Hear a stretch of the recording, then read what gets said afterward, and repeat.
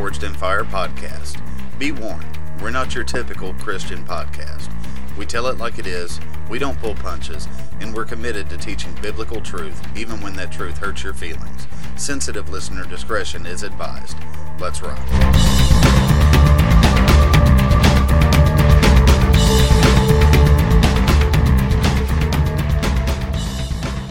Hello and welcome to Forged in Fire podcast. Thank you so much for downloading the show and joining me today. I'm Matt, I'm your host, and this is just going to serve as a brief intro to kind of tell you what I'm about, what the show's about, and just kind of the topics we're going to be covering as we go forward. You were warned in the intro that this is not your typical Christian podcast, and I have every intention of living up to that. I'm just going to get to the point. There are a lot of lies out there about Christianity in general, and specifically the living a practical Christian life in this modern fallen world that we have. And it's been going on for years, but they're put out by a lot of big name people that unfortunately a lot of people get right into and frankly fall for. And I'm talking about people like, you can probably see this coming, I'm talking about people like Joel Osteen, Joyce Meyer, Joseph Prince, T.D. Jakes, Creflo Dollar, John Hagee. Those are the names that just come to mind. And it's heartbreaking to me, because it's all prosperity gospel. It's health and wealth and everything, basically anything negative or anything wrong going on in your life is because you don't have enough faith. And I'm here to tell you that's bovine scatology. Okay, if you don't understand that, look it up. Okay, that's why God gave us Google. But it's just a crock. It is straight up lie. You know, being a Christian, here's the thing: you are guaranteed to have trouble in this life, period. And being a Christian does not change that. In fact, I would argue that becoming a Christian, trusting in Jesus and giving your life to Him and trying to live your life for Him is really going to compound, is really the word I'm looking for. It's going to compound the troubles that you're going to have. Being a Christian doesn't change that. All that it really means is that you're not going to have to bear it by yourself. You won't have to do it alone. And so that's just kind of a broad basis. Some of the lies in particular that we're going to get to is these are just kind of common knowledge. People say all the time, God helps those who help themselves. Or who help themselves. That wasn't really good grammar. Sorry, I'm a native Tennessean now living in Alabama, so you just gonna have to forgive me when my country comes out, okay? Anywho, that was more Mr. Mackey than country, but you'll get used to me. Just give it some time. But the lie is that God helps those who help themselves.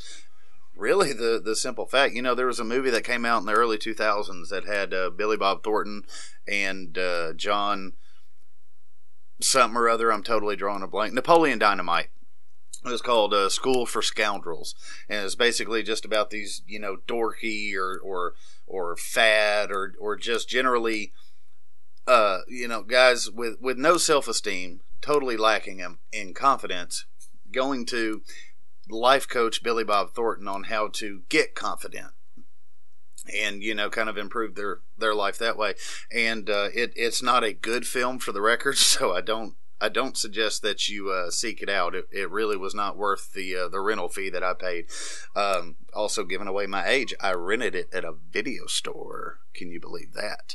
But to get to the point there, at one point, Billy Bob Thornton's character is kind of just ripping on everybody in that first meeting for all of their self-help books and tapes and CDs and stuff that they've been, buying and wasting their money on. And he says, you can't help yourself because yourself sucks.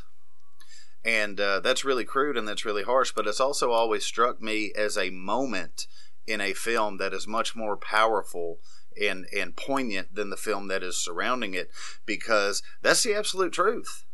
You can't help yourself, and you cannot help yourself because yourself sucks. As a human being, and it sounds like I'm pointing the finger at you. I'm not. It's me as well. We, as humans, we're selfish, self-serving, vile, just crooked creatures. We can't help ourselves. The only thing that changes that is the presence of Christ. That's it. Okay, that is it. So, we cannot help ourselves. Another lie out there is, and this one really, I've got a big issue with this one. It says God never gives you more than you can handle. You're not going to find that quote in Scripture because it's not in there. At best, that is a misunderstanding, and at worst, it's a flat-out lie.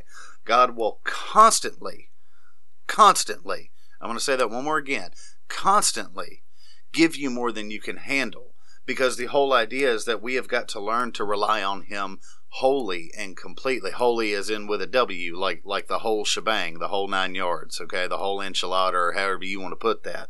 And so we will constantly be given more than we can handle, because we are supposed to lean on and rely on Him, and more importantly, trust Him. Okay, I want to read just real quick. I'm going to cut over to James. I'll get into that a little bit later on, but just the very opening part of James, it's chapter 1, verses 2 through 4. Says, now just FYI, I use the King James Version. That's just my preferred version. Every now and then I'll throw in like an English Standard, or maybe like the Message Bible or something like that. Just, it's just how I roll. It's how I get down. You'll get used to it. So, James 1, verses 2 through 4. Brethren, count it all joy when you fall into diverse temptations, knowing this, temptations here in the Greek, by the way, also meaning like trouble, tribulation, issues. You got some issues, you got trouble, you got problems. Knowing this, that the trying of your faith works patience. But let patience have her perfect work, that you may be perfect and entire, wanting nothing, or lacking nothing. Now, that doesn't mean that you're going to be perfect as a human being, but more like your faith is going to be perfect. Because here's the deal. Your faith, well, talk to any athlete, and it's like a muscle. Athletes always say, if you don't use it, you lose it. And I'm living proof of that. I'll go ahead and tell you right now, I am, a former martial artist, but I've been out of the game for about 10 years and 80 pounds. Yeah, so that's the truth. If you don't use it, you lose it. And your face. No, your faith is no different. It has got to be exercised. It's got to have strain put on it. Okay, you cannot build up a muscle without first putting it under strain and tearing it down. And your faith is no different. It's got to take strain, and you just have to. Man, it's just got to get a workout. And so God will constantly hand you more than you can handle. And the reason I have such a big issue with this one is because I've seen so many people and have heard of so many people who have walked away from their faith in Christ because, it's just life is so hard. And they're like, man, it wasn't supposed to be like this. It's supposed to be better. It's almost like they get this image that, Jesus is like your fairy godmother, and once you believe in Him and say, all right, I'm all in, it's going to be sunshine and rainbows and unicorns and whatnot, and that's not even close to how it works out.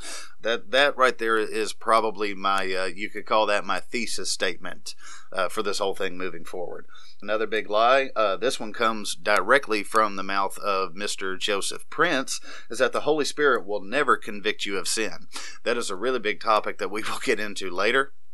Some people call it a conscience. Those people are either, again, lying or misinformed. That is the conviction of the Holy Spirit tapping on your shoulder going, hey, you don't need to be doing that. And take it from me, God will only tap you on the shoulder so long to get your attention, and then He will pick up a brick and smash you in the forehead with it. It's up to you whether or not it gets to that point.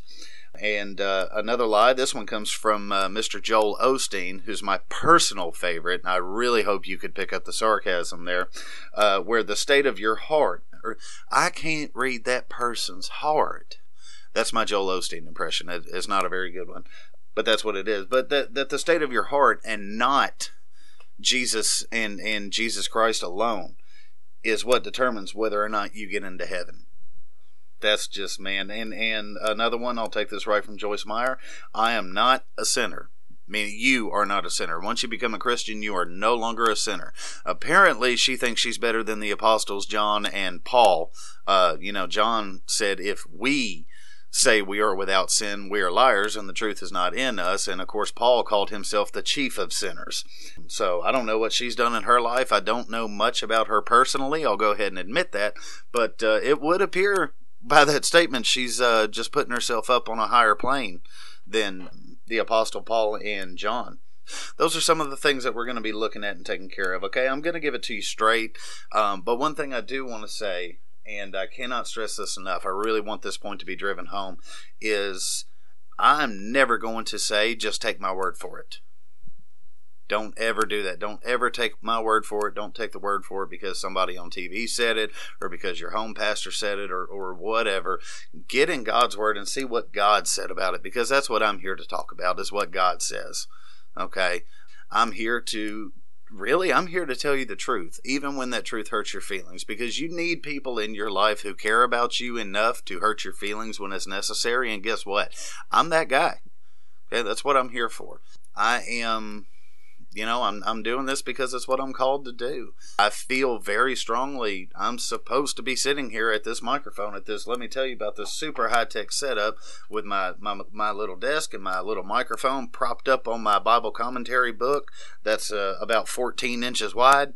Okay, so that may be a brief exaggeration, but this is a very thick book. It was gifted to me by a guy, Brother Buddy, in our church. Thank you so much, Brother Buddy, if you hear this.